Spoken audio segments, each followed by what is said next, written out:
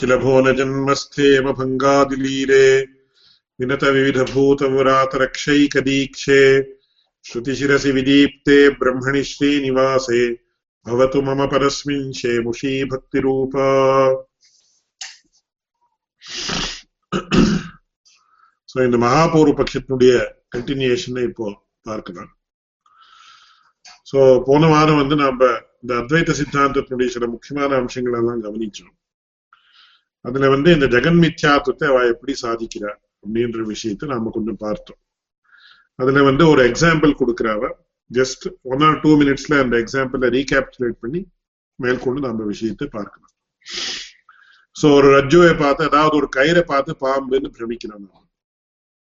So இந்த ரஜ்ஜுவுக்கு வந்து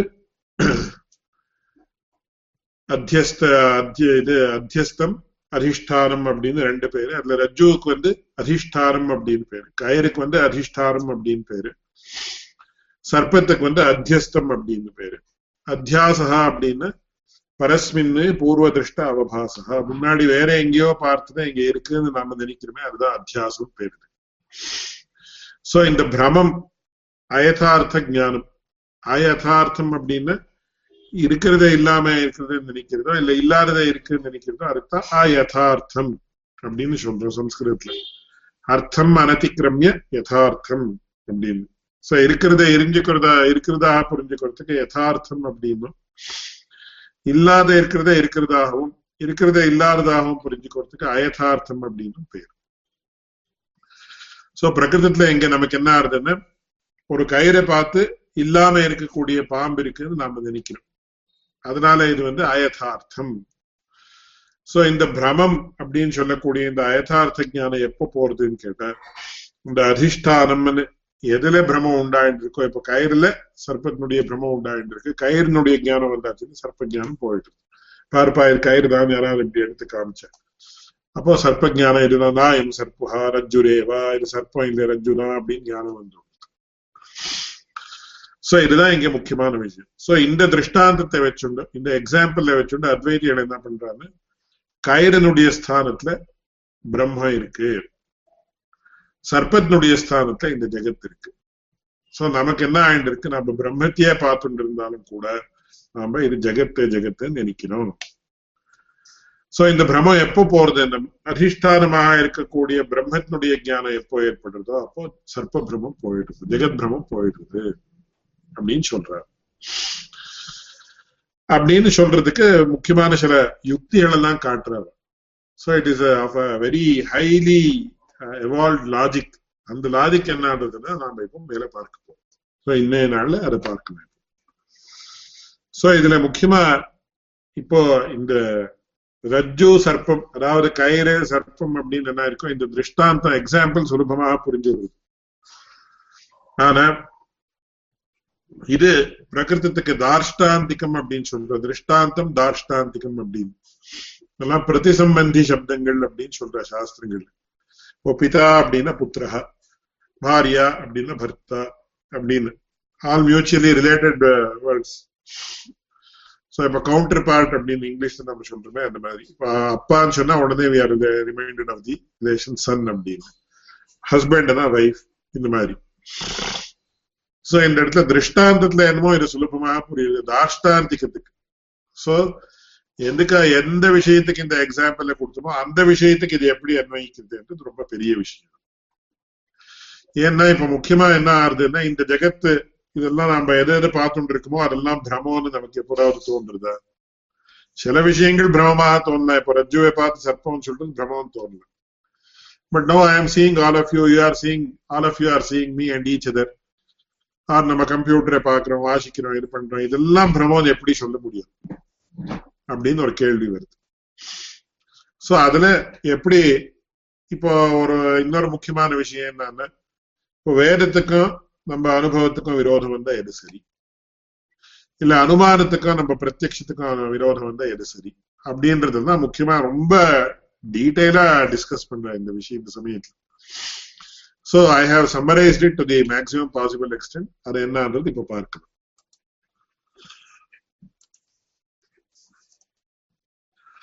So in the Maha Purvapaksha in the Panthi varikkum last week la cover pannirundhom. Ipo மேல் கொண்டு நாம் பார்க்கலாம்.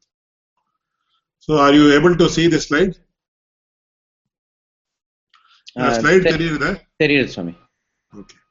So just very briefly I am going to recoup the correct knowledge அப்படின்றது மூணு விதமாக இருக்கு. சென்ஸ் பர்செப்ஷன் பிரத்யக்ஷம், இன்ஃபரன்ஸ் னு சொல்லக்கூடிய அனுமதி, வெர்பல் டெஸ்டிமனி னு சொல்லக்கூடிய சாப்த போதம் அப்படின்றது. இதுக்கு முன்னாடி என்ன ஸ்லைட் போட்டிருந்தேன்னா just I have repeated it so that because it has been mentioned nearly 4 to 5 months back, I have just copied the slide once again so that people can understand what it is. So pratyaksham அப்படினு சொல்லக்கூடியது தான் sense perception. It is auditory perception, visual perception, gustatory perception, olfactory perception, tactile perception and mental perception. இதுதான் பிரத்யக்ஷம் னு சொல்லக்கூடிய விஷயம். So நம்ம நேரா இந்திரியத்தால நேரா எந்த ஞானம் நமக்கு உண்டாகுதோ அதுதான் பிரத்யக்ஷம் அப்படினு சொல்றோம். நெக்ஸ்ட் இது இன்ஃபரன்ஸ் ஆர் அனுமதி அப்படின்னு. எக்ஸாம்பிள் என்னன்னா when we see smoke in the fire, பாருங்க இங்க first step I can see that a person sees smoke in the mountain but does not see fire. Second step is he associates smoke with fire. அதுக்கு சம்ஸ்கிருதத்துல என்ன சொல்றாங்கன்னா வியாப்தின்னு சொல்றாங்க. எத்ர எத்ர தூமஹ தத்ர தத்ர வன்ஹி யதா மஹானசஹ. So wherever there is smoke there has to be fire, just like as in those days, like in the kitchen அப்படி. அப்புறம் என்ன ஆகுது, so many mental processes take place and finally he concludes there is fire in the mountain, which is actually very much correct. This is known as inference. So there is another example. He will see a large amount of clouds, black clouds in the sky. Then immediately he associates clouds with rain, and then he actually properly, correctly inferences that there is going to be rain just by seeing the clouds, though he does not see rain at that moment. So இது verbal testimony னா ஆப்த வாக்கியம் சப்தான்னு நம்ம சம்ஸ்கிருதத்துல சொல்றோம். So a person speaks, another person listens, then he actually listens to the words which is in the form of sound, and then he understands the meaning by means of these issues like akanksha, yogyata, sannidhi and tatparya jnana. So idella paarthu he understands something. Here you have to properly differentiate between listening to the sound and understanding the meaning. So after you listen to the sounds, that is the verbal sounds, so many processes take place in the mind, and then finally you understand the sentence. So that is known as shabda bodha. So vedamam kuda shabda pramanathila சேருது. இந்த பிரமாணத்துக்கு தான் சப்த பிரமாணம் அப்படின்னு பேர். So இந்த சாப்த போதம் அப்படின்னா சப்தாத்து ஜாயமானஹா போதஹா, சப்தத்தாலே, அதாவது வேத வாக்கியங்கள், சப்தஹா த்விவிதஹ, வைதிகஹ லௌகிகஹ அப்படின்னு சொல்றோம். So when my father or my wife or my son or somebody speaks to me, it is known as shabda. அதிலேந்து உண்டாகக்கூடிய போதா, நாலேஜ் என்ன இருக்கோ அதுக்கு தான் சாப்த போதம் பேரு. This is known as லௌகிக சப்தம்.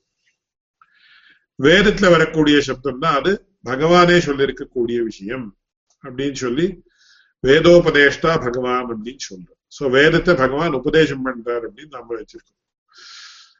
சில சித்தாந்தங்கள்ல பகவான் is the author of the Vedas சொல்ற. நம்ம சித்தாந்தத்துல நம்ம ஆத்தர் சொல்றதுல பகவான் வேதத்தை உபதேசம் பண்றார். யோ பிரம்மாணம் விததாதி பூர்வம் யோவை வேதாம்ச பிரஹிணோதி தஸ்மை அப்படின்னு சொல்லி வேதத்தை உபதேசம் பண்றாருன்னு நாம வச்சுருக்கோம். சோ அந்த வேதத்தினால உண்டாகக்கூடிய ஒரு ஞானமும் கூட சாப்த போத ரூபம் தான் அப்படி. So to summarize, so our experience is of 3 types, namely sense perception or pratyaksham. Second is inference or anumiti. Third is verbal testimony or shabda bodha. So any knowledge or cognition obtained by a human being has to come under one of these 3 types mentioned above. Idu moone thavara there cannot be any other type of cognition in our human life. So now the question is, suppose பிரத்யக்ஷத்துக்கு இன்ஃபரன்ஸுக்கு விரோதம் உண்டாச்சு, அப்போ எது correct, which gains precedence அப்படின்றது. So இதுல நாம என்னன்னா லௌகிகமான சில எக்ஸாம்பிள்லாம் நாம பார்க்கலாம். இப்போ Suppose somebody's car has come in and is standing in front of my house. Appo I infer. Anumiti, anumanam அப்படின்னு பேரு. இங்க ஒரு முக்கியமான விஷயம் என்னன்னா அனுமானம் அப்படின்றது it is used as in Kannada and some other languages it is used in sense of doubt அப்படின்னு. So we should not confuse anumana and doubt. Doubt is totally different. Anumana is used in the sense of inference அப்படின்னு. So car எதிரில வந்து நின்னுருக்கு. So I infer that one Mr. Rangarajan or Srinivasan has come to my house because his car is standing. But once I go inside, nobody is there. So such a person has not come. So in the இடத்துல என்ன ஆச்சு அவர் இன்ஃபரன்ஸுக்கும் நம்ம sense பெர்செப்ஷனுக்கும் contradiction உண்டாச்சு. So when there is contradiction between inference and perception, which is correct? அப்படின்னு வந்ததுன்னா அப்போ என்ன ஆகுது? What we should say is, we should say that பிரத்யக்ஷம் தான் பிரதானம். சமானே விஷயே பிரத்யக்ஷ சாமகிரி பிரபலா அப்படின்னு சொல்றோம். So when there is contradiction between the inference and perception gains precedence, perception has to be accepted as authentic rather than inference. So இது இந்த மாதிரி இப்போ ரெண்டு பிரத்யக்ஷத்துக்கே விரோதம் உண்டாச்சுங்க. When there is difference, the contradiction between two perceptions, then what happens? அதுக்கு என்ன சொல்றாங்க? Then it actually results in a doubt or samshaya. அதுக்கு என்ன எக்ஸாம்பிள்னு நான் இங்க ஸ்லைட் போடல. For example, when we are going, suppose we rise early in the morning, ஒரு 4:30 மணில பாயிண்ட் இருக்கு. So only street lights are there. Nobody is there in the vicinity, not a soul who is there in the vicinity. பக்கத்துல அந்த ரோட்லயே யாரும் இல்ல, காத்தால எங்கேயோ பாயிண்ட் இருக்கு. சோ அப்ப அங்க தூரத்துல பார்த்தா யாரோ நின்னுட்டு இருக்கிற மாதிரி இருக்கும். அப்புறம் கொஞ்சம் இப்படி பார்த்தா இல்லன்ற மாதிரி தோணும். அப்புறம் once again you see it seems like somebody is standing. Once again you see there is nobody. Then once again you see. So இதுக்கு ஒரு இதுல சாஸ்திரங்கள்ல என்ன சொல்றாங்க? ஸ்தாணுருவா புருஷோவா அப்படின்னு டவுட் உண்டாருது.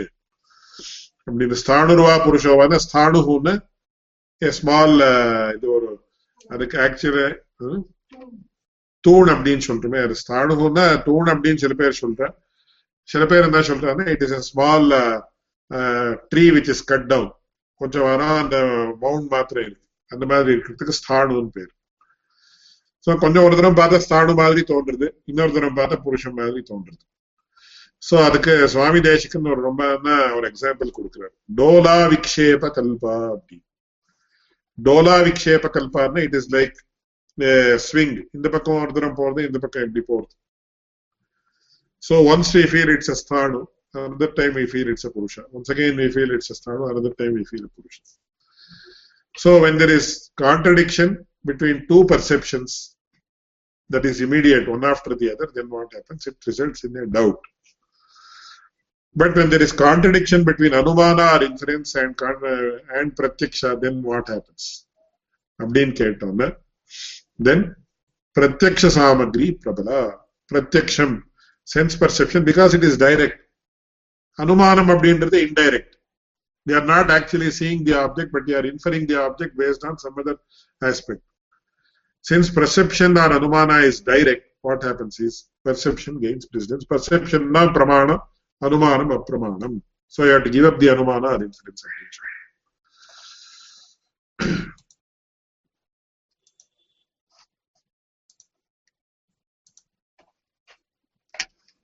So ஒருவேளை பர்செப்ஷனுக்கும் சாப்த போதத்துக்கும் நமக்கு வித்தியாசம் உண்டாரு.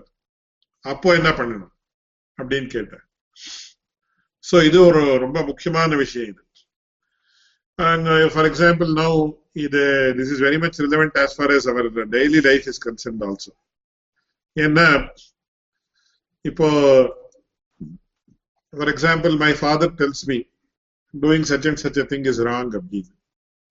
But I feel doing such and such a thing is right. For example, youth might be there. So he will actually, suppose he is smoking. So by smoking he becomes very happy. He gets some santosham undar. But அப்பா என்ன சொல்றாருன்னா, இல்ல smoking is very bad, it is bad for health, it's a bad habit, you will suffer greatly in future அப்படி இப்படின்னு சொல்றாரு. So here there is a contradiction between perception and verbal testimony or shrabdabodha. So shrabdabodhana ஒரு ஆப்தனாக இருக்கக்கூடியவர், ஆப்தா அப்படின்னா யதார்த்த வக்தான், இருக்கிறதே இருக்கிற மாதிரி சொல்றவருக்கு ஆப்தகான்னு பேர். சோ ஆப்தனாக இருக்கக்கூடிய அப்பா என்ன சொல்றாருன்னா, smoking is bad, you give it up அப்படின்னு சொல்றாரு. But that person's perception, his own perception is saying smoking is very good, it gives me lot of happiness, why I shouldn't do it அப்படின்னு சொல்றாரு. So what happens when there is a difference of when there is a contradiction between sense perception and shabda-bodha or verbal testimony, what happens? Which gains precedence? அப்படின்றது ரொம்ப பெரிய விஷயம், பெரிய முக்கியமான விஷயம். So இது எப்படி பிரகிருதத்துல எப்படி அன்வயிக்கிறது என்று நாம பார்க்கலாம்.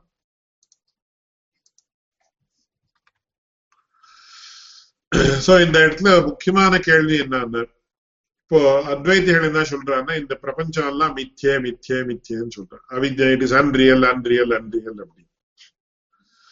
சோ இந்த இடத்துல மித்யாத்வம் நாமான்னு I have already explained or defined மித்யாத்வம். பிரதீயமானத்துவபூர்வக யதாவஸ்தித வஸ்து ஞான நிவர்த்தியத்துவம் அப்படின்னு. சோ அத்வைதிகள் இந்த ஜெகத்தெல்லாம் மித்யேன்னு சொல்றாங்க. என்ன அர்த்தம் அப்படின்னா, as of now it seems to be real, but later when I come to know of the reality, all this will be known as unreal அப்படின்னு அர்த்தம். பட் இப்போ இந்த இடத்துல என்ன ப்ராப்ளம் வந்துட்டு இருக்குன்னா, so now a human being is confused. You can see in this slide on the left hand side, he is getting, I have seen by my own eyes so many things. How can they all be unreal? I'm feeling they are all real. I'm feeling what I am eating, what I am sleeping, or what I am enjoying. I am moving around in a car, I am using a computer, I am using my mobile phone. So all these things are there. How can they all be unreal? That is what perception is telling him. But on the other hand, the Vedas are telling you, the Advaitins say that the Vedas are saying everything is unreal. இதெல்லாம் போய் இதெல்லாம் போய் இதெல்லாம் போய் அப்படி இப்படி சொல்ல முடியும்? There is a huge contradiction here between sense perception and the verbal testimony. So on the one hand,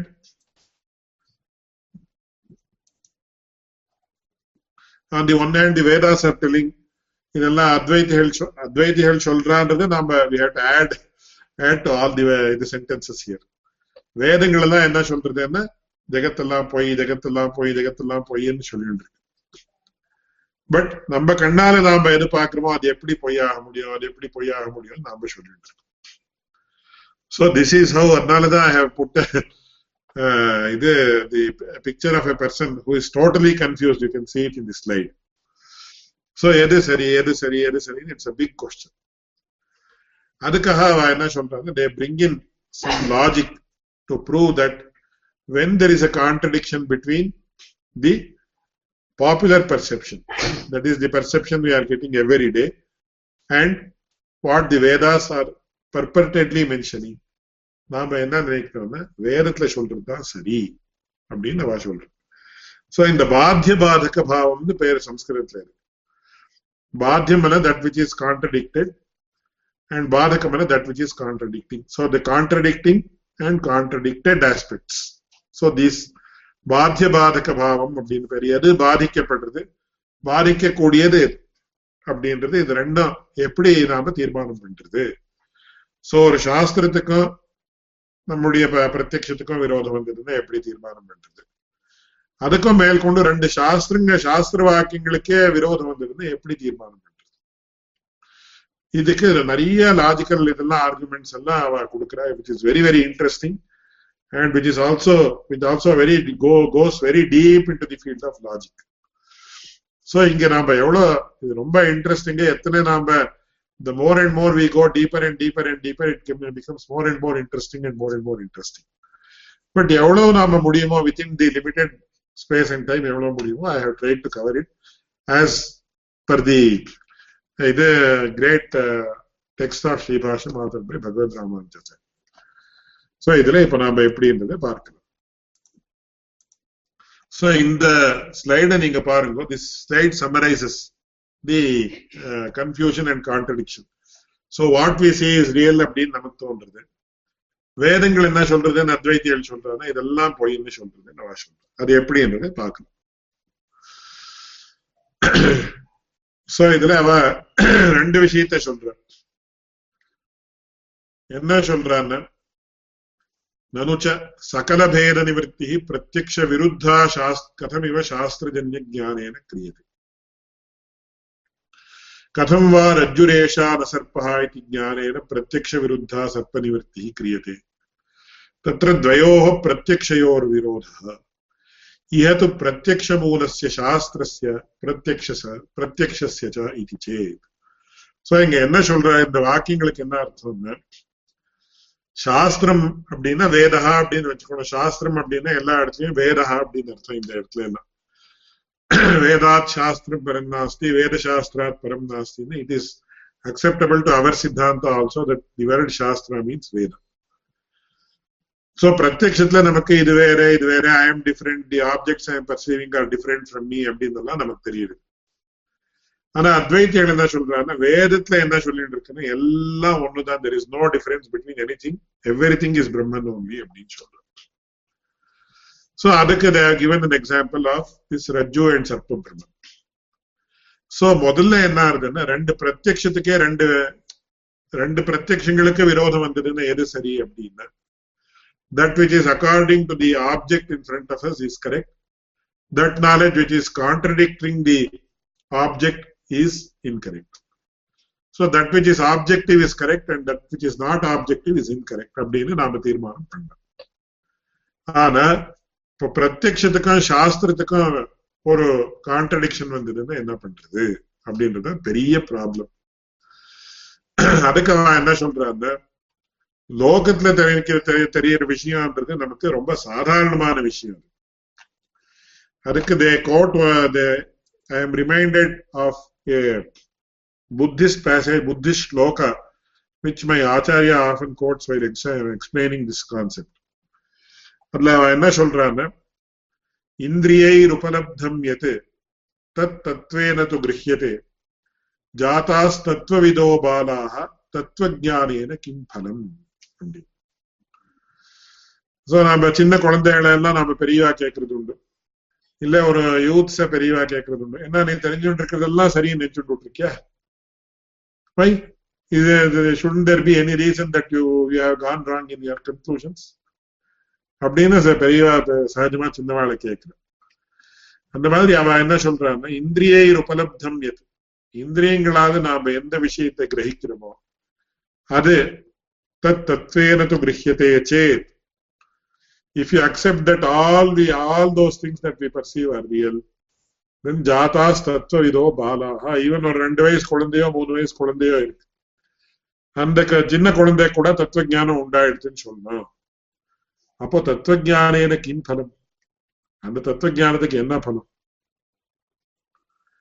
so இந்த ஒரு லாஜிக்கே வச்சு நம்ம என்ன சொல்றாங்க, நாம் எதை கிரகிக்கிறோமோ அதெல்லாம் பிரமம் தான். Everything that you perceive in this world is illusion அப்படின்னு நான் சொல்றேன். சோ இந்த புத்திஸ்ட் லாஜிக்குக்கும் அத்வைதிகளுடைய லாஜிக்குக்கும் there is lot of இது there is சாமியம் அப்படின்னு சொல்லணும், சிமிலாரிட்டி.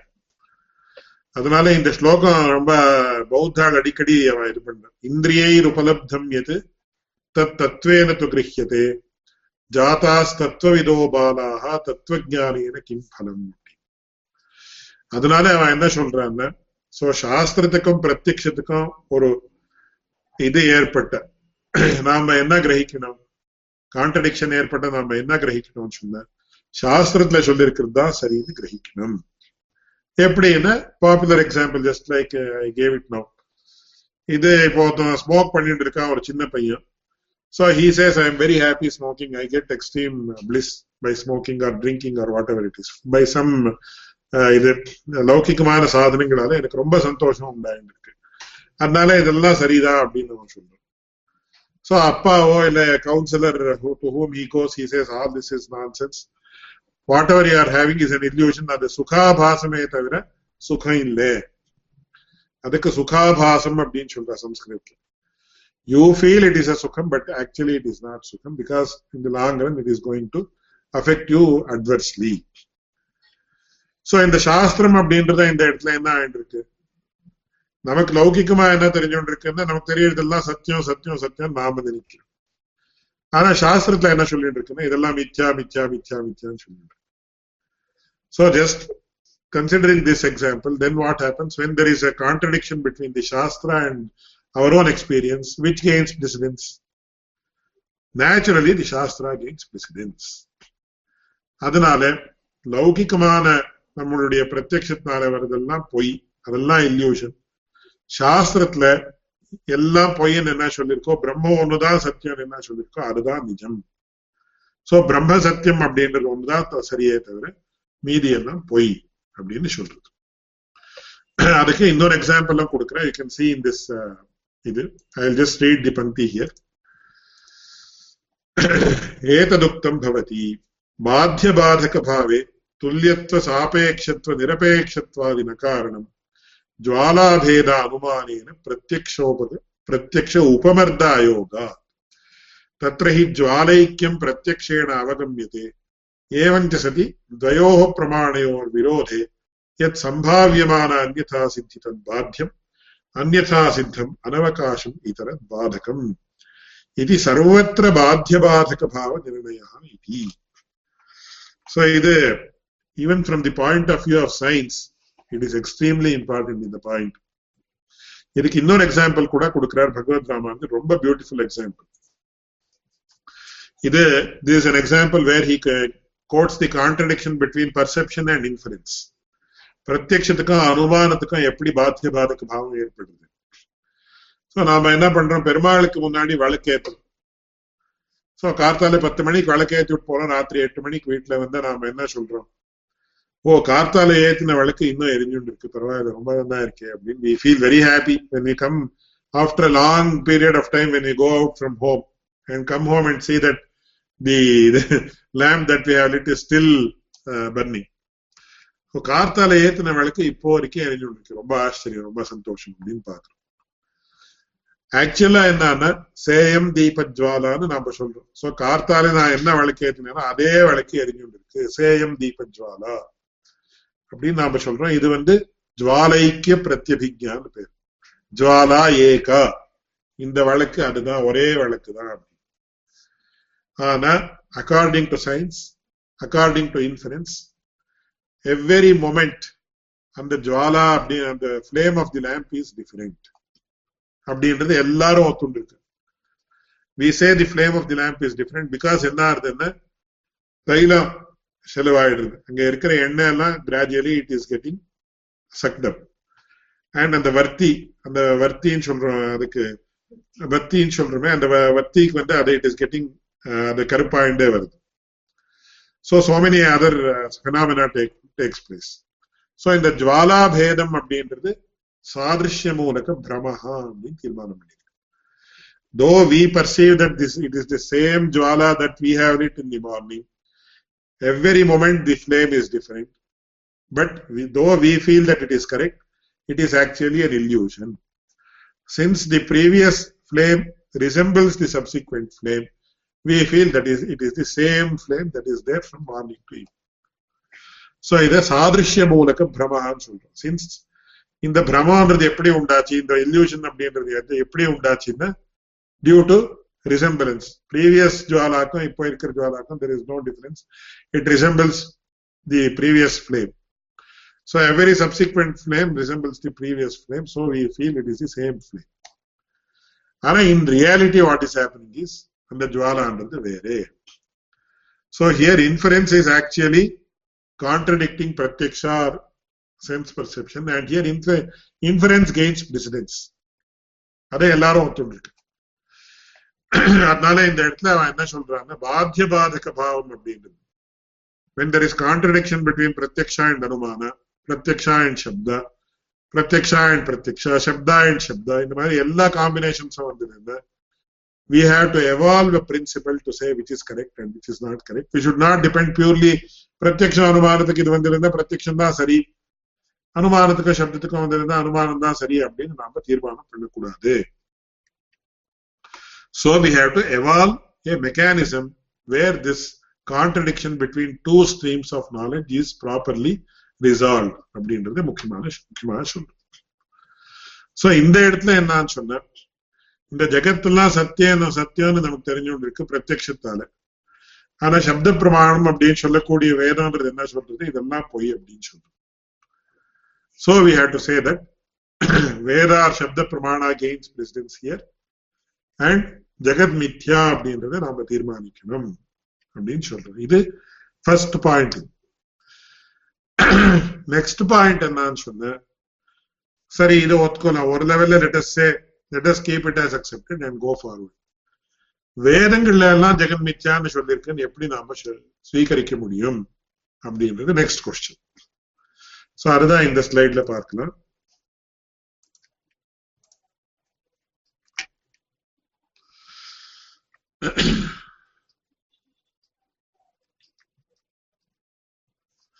சோ இந்த இடத்துல இப்போ வேதங்கள்லயே சில பாகங்கள் என்ன சொல்றதுன்னா ஜீவாத்மாவும் பரமாத்மாவும் வேறேன்னு சொல்றது. அஜாவீஷனீஷோ அப்படின்னு ஒரு வாக்கியம் இருக்கு. நித்யோ நித்யானாம் சேதனச்சேதனானாம் ஏகோ பகூனாம் யோ விததாதி காமான் தமாத்மஸ்தம் ஏனு பஷ்யந்தி தீராஹ தேஷாம் சாந்தி சாஸ்வதி நேதரேஷாம் அப்படின்னு வருது.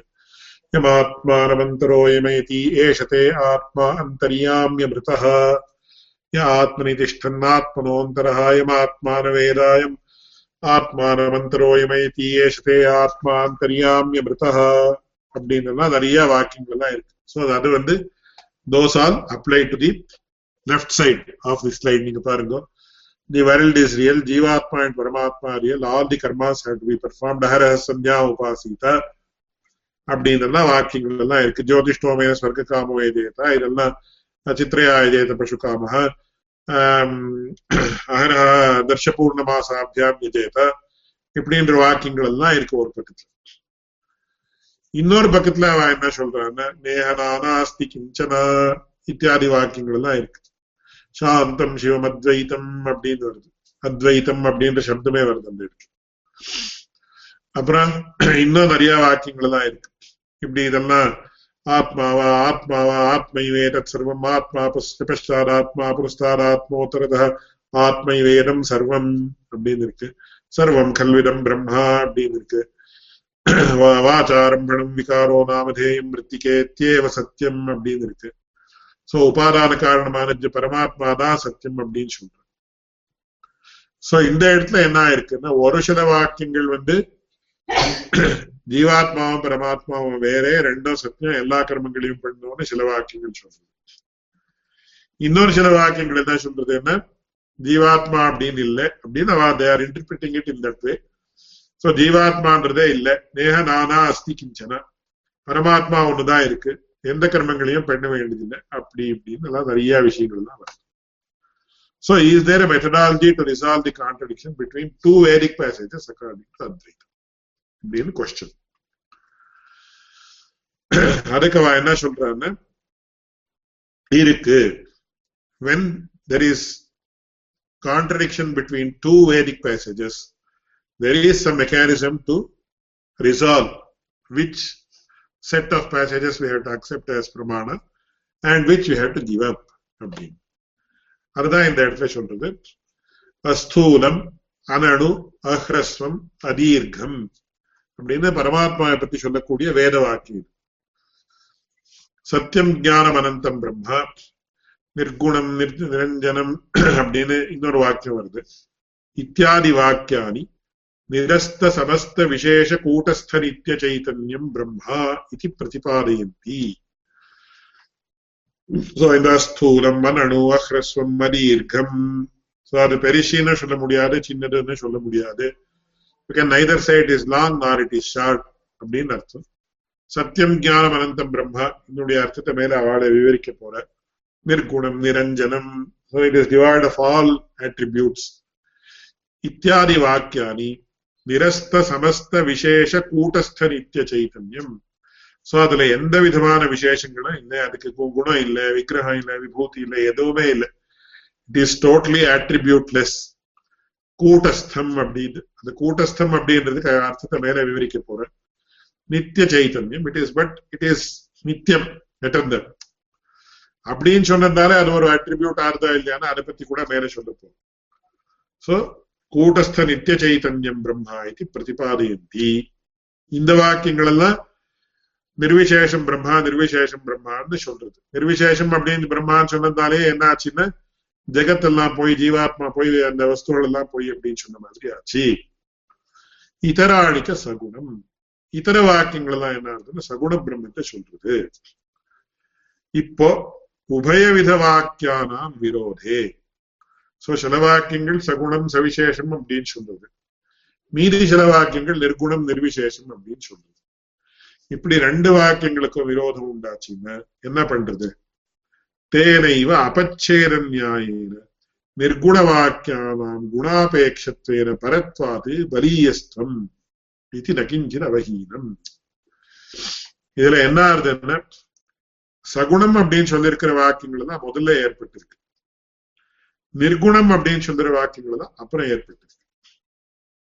சோ ஜெனரலி வாட் ஹேப்பன்ஸ், ஒரு உபதேசமோ இல்ல யாரோ ஒருத்தர் பெரியவர் பேசுறப்போ முதல்ல சில விஷயத்தை சொல்லிட்டு அப்புறம் சில விஷயத்தை சொன்னா, if there is a contradiction between the two, generally what we do is we take the words that are mentioned later rather than before. அதனால நிர்குண வாக்கியானாம் குணாபேட்சத்வேன பரத்வாது பலீயஸ்துவம். பலீயஸ்துவம் அப்படின்னா they gain precedence. அதுதான் பிரபலம், அந்த வாக்கியங்கள் தான் பிரபலம்.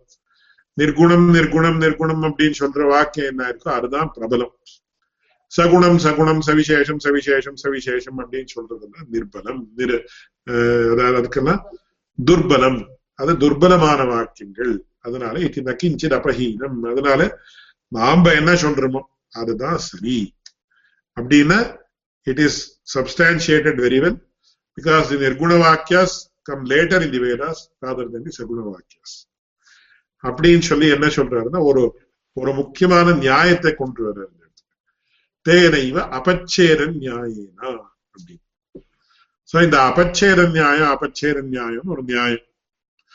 சோ இந்த அபச்சேத நியாயம்னா என்னன்னா அதுக்கு ஒரு விஷயத்தை சொல்றார்.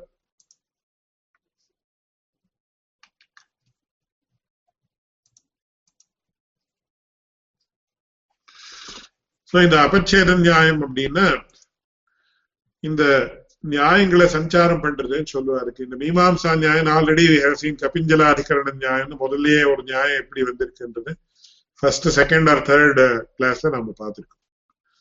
So இதுல even it is very much relevant even from the point of view of jurisprudence and legal. இது ரெண்டு ஆக்டுக்கு விரோதம் வந்தது. இப்போ for example there is an act which says this is correct, there is another act which says this is correct. So இதுல ரெண்டு ஆக்டுக்கும் விரோதம் வந்ததுன்னா எந்த ஆக்ட நாம பிரபலமாக கிரகிக்கணும், எந்த ஆக்ட நாம துர்பலமாக கிரகிக்கணும், கோர்ட்ல இதை பத்தி at the highest level this is how it is done and citations are also quoted. So ஒரு அபச்சேத நியாயம்னா அபச்சேதாதிகரண நியாயம் ஒரு நியாயம் இருக்கு மீமாம்சா சாஸ்திரம். நம்ம சாஸ்திரமும் கூட இதுவும் மீமாம்சா சாஸ்திரம் தான். சோ அதனால பூர்வ மீமாம்சையில இருக்கிற நியாயத்தை இங்க சஞ்சாரம் பண்றதுன்னு சொல்லுவாரு. யூஸ் தி வேர்ட் சஞ்சாரா இன் திஸ் கான்டெக்ஸ்ட். அதுல என்ன அது நியாயம்னா அது it is mentioned in a different context. So ஒரு யஜ்ஞம் பண்ண ஏதோ ஒரு யஜ்ஞம், அந்த யஜ்ஞத்துல என்ன பண்ணணும்னு சொன்ன எஜமானனாக இருக்கக்கூடியவன் ரித்விக் கழிவாளெல்லாம் என்னன்னா ஒருத்தருடைய வேஷ்டியை ஒருத்தர் பிடிச்சுட்டு they should come around the இது அக்னியினுடைய பிரதட்சணத்தை 3 தடவை பண்ணணும்னு அந்த இடத்துல விதிச்சிருக்கு. சோ அதுல எஜமான ரித்விக்னு சொன்னா ரித்விக்ல ஹோதா உத்காதா ஆக்னித்ரா அப்படின்னு சில பேர் வேற வேற போஸ்ட்ஸ் எல்லாம் they are all having different roles to play in the yajna.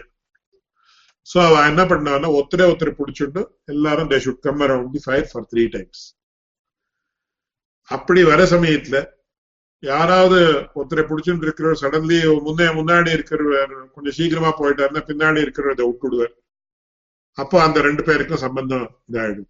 So if there is an apacheda or loss of connection between the first and second person, second and third person, third and fourth person, fourth and fifth person. இப்போ அது எங்க அந்த connection விட்டு போறதோ அந்த மாதிரி இடத்துல என்ன பண்ணணும்ன்றது ஸ்பஷ்டமா சொல்லிருக்கு. இதுதான் அபச்சேதம்னு பேரு. சோ அதுல உத்காத்தான்னு ஒருத்தர் இருக்கார், பிரதிஹர்த்தான்னு ஒருத்தர் இருக்கார், ஆக்னித்ரான்னு ஒருத்தர் இருக்கார், இவாளெல்லாம் இருக்கு. சோ உத்காத்திற்கும் இன்னொருத்தருக்கும் அபச்சேதம் உண்டாச்சு, இந்த கனெக்ஷன் விட்டு போயிடுச்சுன்னா என்ன பண்ணணும் அப்படின்னு யஜ்ஞத்தை முதல்ல இருந்து ஆரம்பிக்கணும் அப்படின்னு இருக்கு. சோ பிரதிஹர்த்தாக்கும் இன்னொருத்தருக்கும் கனெக்ஷன் விட்டு போயிடுச்சுன்னா என்ன பண்ணணும்னா சர்வஸ்வத்தியம் தட்சிணையாக கொடுத்துடணும் அப்படின்னு ஒரு வேறுத்த விதி இருக்கு. சோ ரெண்டு பேருக்கு கனெக்ஷன் விட்டு போயிடுதுன்னு சொன்ன அப்போ என்ன ஆகுது, இந்த அபச்சேர பிராயஷ்சித்தம் தான் பண்ணணும். ரெண்டாவது அபச்சேரத்தினுடைய பிராயஷ்சித்தம் பண்ணணுமே தவிர முதல் அபச்சேரத்தினுடைய பிராயஷ்சித்தம் பண்ணக்கூடாது அப்படின்னு ஸ்பஷ்டமா சொல்றது. So suppose when 4 people are going around the fire, first person க்கும் second person க்கும் விட்டு கொடுத்துருந்தேன், அப்படியே second person and third person க்கும் விட்டு கொடுத்துருந்தேன். அந்த ரெண்டு சம்பந்த அபச்சேரத்துல எது லேட்டரான அபச்சேரம் ஆச்சோ அந்த லேட்டரான அபச்சேரத்தினுடைய பிராயஷ்சித்தத்தை தான் அனுஷ்டானம் பண்ணணும். முன்னாடியான அபச்சேரத்தினுடைய பிராயஷ்சித்தத்தை அனுஷ்டானம் பண்ணக்கூடாது அப்படின்னு சொல்றது அந்த அபச்சேர நியாயம் அப்படின்னு. சோ அந்த நியாயத்தை இங்க நாம சஞ்சாரம் பண்ணினோம்னா நமக்கு என்ன தெரியுதுன்னா, ரெண்டு சாஸ்திர வாக்கியங்களுக்கு விரோதம் உண்டாச்சுன்னா that which has been said later is gains precedence and that should be taken as the authority rather than taking the previous one. அதனால இந்த இடத்துல விதி நிஷேத வாக்கியங்கள்ல நமக்கு நிஷேத வாக்கியம் லேட்டரா வருது. நிஷேத வாக்கியம் அப்படின்னா பேத நிஷேதக வாக்கியங்கள், அதாவது ஜீவாத்மாவும் பரமாத்மாவும் வேறேன்னு சொல்லக்கூடிய நிஷேத வாக்கியங்கள், வேற இல்லைன்னு சொல்லக்கூடிய நிஷேத வாக்கியங்கள் லேட்டரா வருது. அப்படியே பிரம்ம நிர்குணம் அப்படின்னு சொல்லக்கூடிய வாக்கியம் லேட்டரா வருது. அதனால என்ன ஆகுது, நாம இந்த ஜீவாத்ம பரமாத்ம பேத நிஷேத வாக்கியத்தை தான் பிரபலமாக ஸ்வீகரிக்கணும். பிரம்ம நிர்குணம் அப்படின்னு சொல்லக்கூடிய வாக்கியங்களை தான் பிரபலமாக ஸ்வீகரிக்கணும் அப்படின்றது நமக்கு இந்த அபச்சேர நியாயத்தால தெரியுது. சோ அபச்சேர நியாயத்தை அன்வைச்சுதான் நாம இந்த கான்ட்ரடிக்ஷனை ரிசால்வ் பண்ணணும் அப்படின்னு அத்வைதிகள் சொல்றான்றது பகவத் ராமானுஜர் ஸ்பஷ்டமாக காட்டுறாரு இந்த இடத்துல. சோ இது ஐ ஹேவ் ஜஸ்ட் என்னுடைய ஆச்சாரியன் வந்து இதை ஸ்பஷ்டமாக கன்னடத்துல எழுதியிருக்காரு. சாரி அருள்சாமி, அந்த நீங்க முதல்ல வந்து அத்வைத ஓரியன்டட் வேதிக் டெக்ஸ்ட் சொல்லுங்க, அப்புறம் வந்து துவைதா ஓரியன்டட் வேதிக் டெக்ஸ்ட் சொல்லுங்க. அதை மட்டும் please explain once so that people can understand the meaning of those Vedic passages. You just skipped over the passages. கொஞ்சம் ஜனங்களுக்கு ஒரு மீனிங் தெரிஞ்சிருக்கட்டும் அப்படின்னு. S S. ஸோ இந்த இது பாருங்க, லைக் இப்போ வேதத்தை சொல்லக்கூடிய வாக்கியங்கள் அப்படின்னு ஞாக்ஞௌ த்வௌ அஜௌ ஈசனீஷௌ அப்படின்னு வருது முண்டகோபனிஷத்துல. ஞ அக்ஞௌ, ஞஹான்னா சர்வஜன் அப்படின்னு அர்த்தம், அக்ஞஹான்னா ஒன்னும் தெரியாத இருக்கிறவன் அப்படின்னு. சோ ஞாக்ஞௌ அப்படின்னு ரெண்டு பேர் இருக்கா. One person is omnipotent, omniscient, etc. Another person is opposite of that. Nya agnyau dvau, there are two people. Ajau, ரெண்டு பேரும் நித்தியம், ஜீவாத்மாவும் நித்தியம், பரமாத்மாவும் நித்தியம். ஆனா ஈஷ அனீஷௌ, ஒருத்தன் வந்து Isha, he is the supreme lord, another does not have any lordship over anything. எப்படின்னு சொல்லக்கூடிய வாக்கியம் பேத பிரதிபாதக வாக்கியம். ஜீவாத்மாவும் பரமாத்மாவும் வேறேன்னு சொல்லக்கூடிய வாக்கியம். அப்படியே நித்யோ நித்யானாம் சேதனேதனானாம் ஏகோ பகூனாம் யோ விததாதி காமான் அப்படின்னு கட்டோபனிஷத்துலயும் வருது, இது இன்னொரு உபனிஷத்துலயும் வருது. சோ நித்யா நித்யானாம், among all the nityas he is a person who is different but he is also nitya. சேதனஹா சேதனானாம், அநேக சேத்தனங்களுக்கு காட்டிலும் வேற இவன் பரமச்சேதனன் பரமாத்மா. ஏகஹா பஹூனாம், he is one among many ஜீவாத்மாஸ், he is one who is totally different from these அப்படின்னு சொல்லி இந்த மாதிரி வாக்கியங்கள் எல்லாம் வருது. இன்னும் சில வாக்கியங்கள் யஹா ஆத்மனி திஷ்டன்னு ஆத்மனஹ அந்தரஹ யம் ஆத்மா நவேத யஸ்ய ஆத்மா ஷரீரம் அப்படின்னு பிருஹதாரண்யக உபனிஷத்துல வருது. யஹா ஆத்மனி திஷ்டன்னு, ஆத்மான ஜீவாத்மா, இந்த ஜீவாத்மாவிலே இருக்கக்கூடியவன். ஆத்மனஹா அந்தரஹா is different from the atma, that is jivatma. Yaha atmanaha antaro yamayati, he exists within that jivatma and he is also controlling the jivatma to the maximum possible extent for those who adu eppdiendradhu appuram vera vishayam. Parantu yam atma naveda, but in the jivatmaku tanakulla and paramatma irukka namukku ipo theriyadu. ஏஷதே ஆத்மா அந்தரியாம் நிமிர்த்தா, இப்படி உனக்குள்ள ஒரு ஆத்மா இருக்கான் அப்படின்னு குரு சிஷ்யனுக்கு சொல்றார். So இந்த வாக்கியங்களை தான் என்ன பண்றதுன்னு கேட்டா, ஜீவாத்மாவும் பரமாத்மாவும் வேறேன்னு சொல்றது. சோ எப்போ ஜீவாத்மாவும் பரமாத்மாவும் வேறேன்னு வந்துட்டா, ஜீவாத்மாவுக்கு சில கர்மங்கள் தான் விதிக்கிறது. கர்த்தா சாஸ்திரார்த்தவத்வாத் மேலே பிரம்மசூத்திரத்துல வரப்போகுது. சோ கர்த்தா யாருன்னா ஜீவாத்மாவுக்கு கர்த்திருவம் உண்டு. Because வேதத்துல வரக்கூடிய விதி நிஷேதங்கள் எல்லாம் சார்த்தகம் ஆகணும்னா he should have kartrutva. He has a certain level of independence to decide which is correct and which is not correct, and to perform those that are ordained and desist from those that are prohibited. இதெல்லாம் பேத பிரதிபாதக வாக்கியங்கள். அபேத பிரதிபாதக வாக்கியங்கள் ந இஹ நானா அஸ்தி கிஞ்சனா, இந்த பிரபஞ்சத்துல நிறையான்றது இல்லை, ஒண்ணுதான் இருக்கிறது. சாந்தம் சிவம் அத்வைதம் அப்படின்னு மாண்டூக்கிய உபநிஷத்துல வருது. இது ஒண்ணுதான், ரெண்டுன்றதே இல்லை பிரபஞ்சத்துல அப்படின்னு சொல்றது. மாதிரி நேதி நேதி, இது செய்து போய் இது போய் இது போய், ஆத்மா ஒண்ணுதான் சத்தியம். சதேவ சௌமிய இதம் அக்ராசி ஏகமேவ அத்விதீயம், இந்த பிரம்மான்றது ஒண்ணுதான், ரெண்டாவது வஸ்துவே இல்லை அப்படின்னு. சோ இந்த வாக்கியங்கள் தான் என்ன சொல்றதுன்னா, ஜீவாத்மா பரமாத்மா ஒண்ணு, பிரபஞ்சம் அப்படின்றதெல்லாம் பொய் அப்படின்னு சொல்றது நான் இன்டர்பிரேட் பண்றேன். So there is contradiction between two Vedic passages here. So இந்த இடத்துல என்ன பண்றாருன்னா, பகவத் ராமானுஜர் அதை காட்டி he says etaduktam bhavati, he summarizes the entire view of the Advaita and says asthulam ananu ahrasvam adீர்கம் சத்தியம் ஞானம் அனந்தம் பிரம்மா நிர்குணம் நிரஞ்சனம். இந்த வாக்கியங்கள் தான் என்ன சொல்றது, பிரம்ம ஒண்ணுதான் சத்தியம், ஜீவாத்மா எல்லாம் பொய், பரமாத்மாவுக்கு குணங்களே கிடையாது அப்படின்னு சொல்றது. இதராணிக்க சகுணம், வேற வாக்கியங்கள் எல்லாம் சகுணம் அப்படின்னு சொல்றது. இந்த ரெண்டு வாக்கியங்களுக்கு விரோதம் வந்ததுன்னா நாம என்ன பண்ணோம், we have to have some mechanism to resolve this dispute. Which is that mechanism? Apachcheda நியாயத்தை அனுசரிக்கலாம். அபச்சேத நியாயம் என்ன அப்படின்றது already I have explain.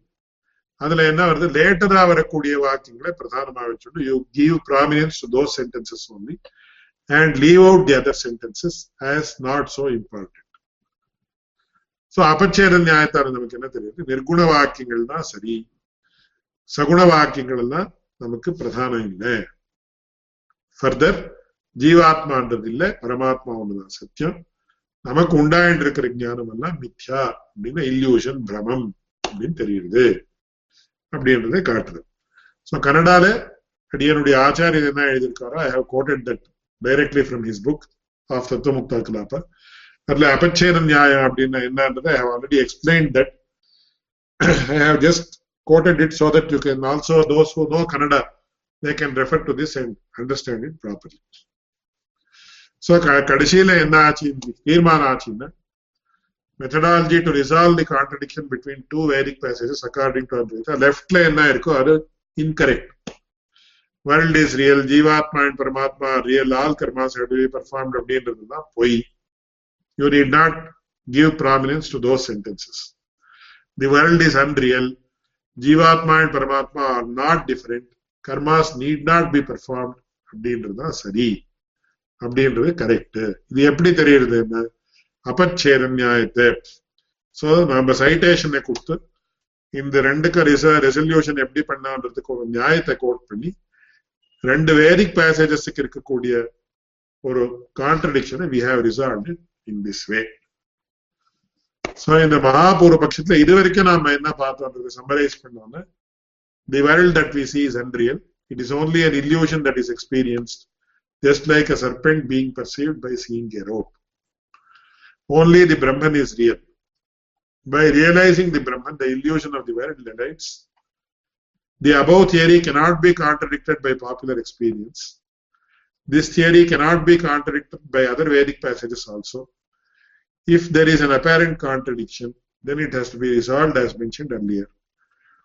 Therefore, one can conclude that all the Vedantic passages substantiate this viewpoint only.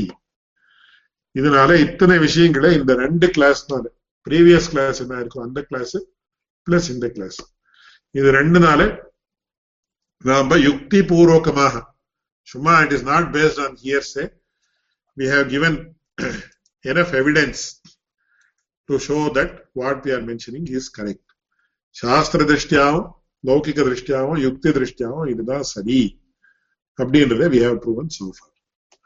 So இது மகா பூர்வபக்ஷத்துல ஒரு பிரதானமான கட்டத்தை it has been summarized here in this manner.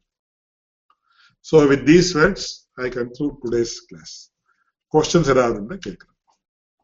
Or if there is more clarity needed in this regard, you are welcome to ask.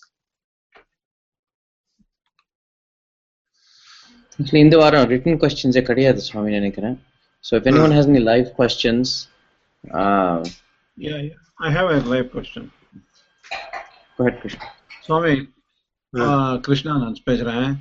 என்னன்னா வந்து நீங்க சொன்னீங்க இந்த அத்வைதா ஸ்டேட்மெண்ட்ஸ் லேட்டரா வருது, பேத பிரதிபாதகமான ஸ்டேட்மெண்ட்ஸ் முதல் வருது. அது எங்க பார்த்தாலும் ஸ்ருதியில அப்படிதான் வருதா? அத்வைதா ஸ்ருத நிர்குணம் நேஹநானாஸ்தி கிஞ்சனா அதெல்லாம் கடைசியில மட்டும் தான் வருதா? அந்த பேசேஜ்ல எண்ட்ல தான் வருதான்றது எனக்கு கொஞ்சம் டவுட். அஞ்சு மகா சொல்லுங்க. அதுல ரெண்டு விஷயம், 5 மகா வாக்கியங்கள் இல்லையா? 2 விஷயம் இருக்குல்ல. மகா வாக்கியங்கள் ஒரு 5 இருக்கு இல்லையா? மகா வாக்கியங்கள் ஒரு 5 இருக்கு இல்லையா? மகா வாக்கியம் 4ன்னு சொல்றாங்க. அது 4 வச்சுக்கோங்க. அந்த 4ம் வந்து ஒரு பேசேஜ்ல கடைசியில தான் வருது அப்படின்றது நாம டிட்டர்மின் பண்ண முடியுமா? பார்த்தா வேதத்தை பார்த்தா பேதங்கள் எல்லாம் முதல்ல பேதம் சொல்லிட்டு கடைசியில தான் அது நிர்குணம் ஏகமேவான்றது வருதா? அது எப்படின்றத I will just explain that in the next class by showing how it is correct. அது ஒரு விஷயம். ரெண்டாவது என்னன்னா, எப்போ நிர்குணம் அப்படின்னு முதல்ல சொல்றது, அப்புறம் சகுணம் அப்படின்னு சொல்லிட்டு அப்புறம் நிர்குணம் அப்படின்னு சொல்றது. சோ இதுல நிஷேத வாக்கியங்களுக்கு பிராதானியம் அப்படின்னு நான் சொல்றேன். அது எப்படின்றத நெக்ஸ்ட் கிளாஸ்ல நான் I will show the slides to prove that how this is correct, because this has been debated in extreme detail in the shrIbhAShyam and other vyakyanams to substantiate the Advaita point of view.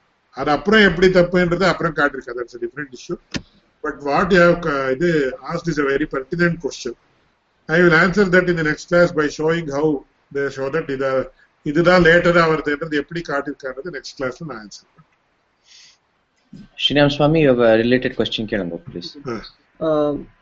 இப்போ அபேட்சத நியாயம்ன்றது இப்போ அத்வைதிகளோ இல்ல யாரும் வந்து உபனிஷத் வாக்கியங்களுக்கு மட்டுமே பிராதானியம் கொடுக்கறது, பூர்வகாண்டத்துக்கு முக்கியத்துவமே இல்லைன்னு சொல்றவாளும் வந்து அபேட்சத நியாயத்தை யூஸ் பண்றாள் அதை ஜஸ்டிஃபை பண்றதுக்கு இல்லையா?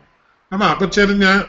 இதுல என்னன்னா நாம என்ன சொல்றோம்னா, லேட்டர் நாம இதுக்கு பதில் சொல்றப்போ அபச்சேத நியாயம் இஸ் கரெக்ட். நியாயத்தை பத்தி சந்தேகம் இல்லை, நியாயத்தை பத்தி எந்த விவாதமும் இல்லை.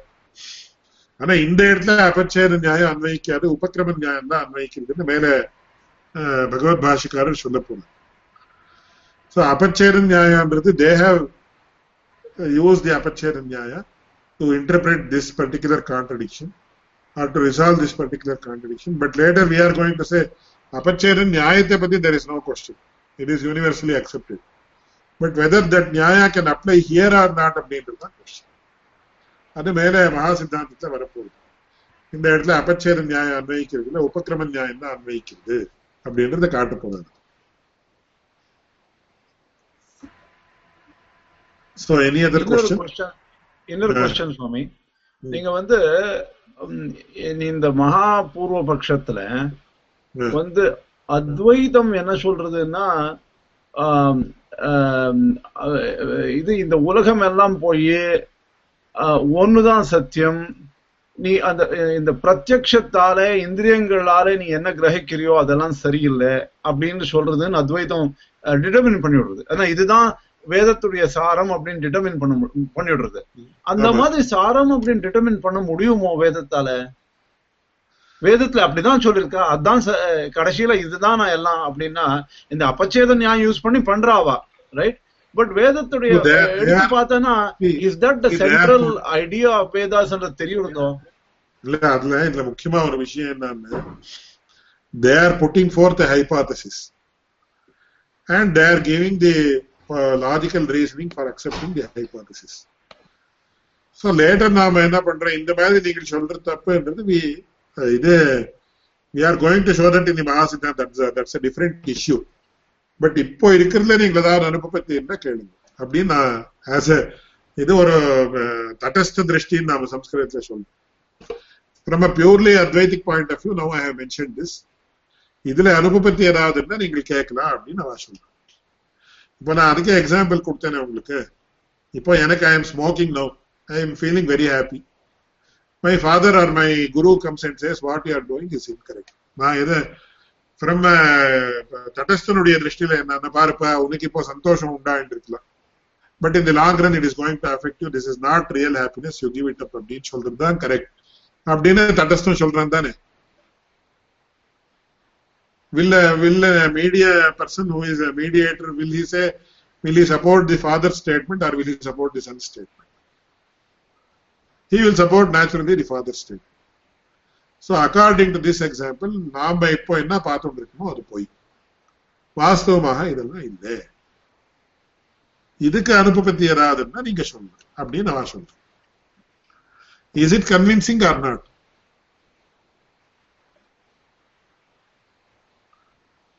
Is it convincing or not அப்படின்றது question இந்த இடத்துல.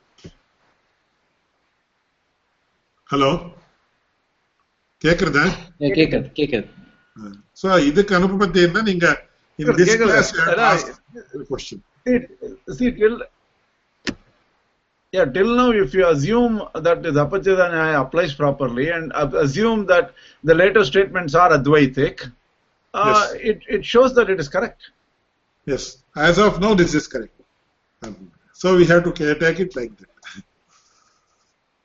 The Maha Purvapaksha வரும்போது we feel as if like அத்வைதம் தான் கரெக்ட்ன்ற மாதிரி தோணும் அப்படின்னு சொல்லுவாங்க. ஆமா, இந்த சாஸ்திரத்திலேயே நமக்கு என்ன ஆகுதுன்னா, எப்போ இந்த லௌகிகமான கிரந்தங்கள்ல எப்படின்னா இந்த பூர்வபக்ஷத்தையே அவர் ரொம்ப make it a very small affair, அது ஒரு ரொம்ப சாதாரணமான விஷயம் பண்ணுவாங்க. பழைய காலத்துல பகவத் ராமாந்திரி வாழ்ந்தான், they used to very honestly and sincerely put forth the பூர்வபக்ஷம். So அது பூர்வபக்ஷமே சரின்னு தான் நமக்கு தோணும் சூரிய பூர்வபக்ஷம் வாசிக்கிற சந்தர்ப்பத்துல. only later we will be able to know இல்ல ஓஹோ இந்த மாதிரி பாக்குற சந்தர்ப்பத்துல இது தப்பு. பட் அதனாலதான் இதை பத்தி ஒரு அடியனுடைய ஆச்சாரியன் நிறைய ரிசர்ச் பண்ணிருக்காரு. சோ அப்படின்னு அவ சொல்றதெல்லாம் தப்புன்னு, ஆர் தே சோ மிஸ்டேக்கன், அத்வைதிகள் சொல்றதெல்லாம் தப்புன்னு நாம சொல்றோம், are they so much mistaken that they are totally erred are they are totally அவளுக்கு பிரமம் ஏற்பட்டிருக்குன்னு சொல்லாமா இல்லையான்றது அதை பத்தி நிறைய அந்த விஷயத்துல சொல்ல வேண்டிய விஷயங்கள் எல்லாம் இருக்கு. அதெல்லாம் நிறைய விஷயங்கள் வந்ததுக்கு அப்புறம் அதை சொன்னா அது அதனுடைய கவனத்தை என்னன்னு புரியும், அதனுடைய டெப்த் என்னன்றது புரியும். அதனால we will have that discussion later definitely, because even when I am ஒரே ஒரு क्वेश्चन இங்க இந்த மீமாம்சகால, அதாவது ரிச்சுவலிஸ்ட்ஸ் இங்க உபனிஷத் எல்லாம் ஒத்துக்கறால, அத தத்துவமசின்னு சொன்னாக்கா அவ அந்த வாக்கியத்துக்கு என்ன அர்த்தம் கொடுக்கறா? அவ என்ன இப்போ துவைத சம்பிரதாயத்தை சொன்ன மாதிரி அவ தத்துவமசியில தத்துவம் தடதீனோசி தத் சதிருஷோசி அப்படின்னு அர்த்தம் கொடுக்கும். ஆக்சுவலி அவ பூர்வ மீமாம்சகா they never worry about the Upanishads, to be very honest. அவ என்ன சொல்றா, நாங்கள் கர்மத்தை பண்றோம், எங்களுக்கு பலன் கிடைக்கிறது, we are happy with that. They stop there itself. பூர்வ மீமாம்சா people stop there itself. They don't come to the interpretation of the Upanishads at all. ஏதாவது ஒரு நியாயம் வச்சுட்டு they would reject the Upanishad அந்த மாதிரி. Generally they are indifferent towards the Upanishads. பூர்வ மீமாம்சையில எந்த வாக்கியமும் உபனிஷத் வாக்கியத்தை எடுத்து சர்ச்சையே பண்றது கிடையாது. Because they are indifferent towards it. They are not bothered about it, to be very honest.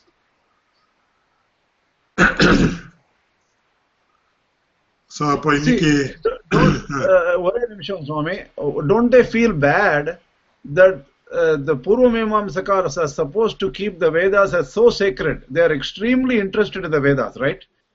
அதுல போயிட்டு கர்ம பாகம் மட்டும் தான் வச்சுட்டு உபனிஷத் பாகம் விட்டுட்டேன் அப்படின்னு அவளுக்கு மனசுல வருத்தம் இல்லையா, அவளுக்கு கஷ்டம் இல்லையா அவளுதுல?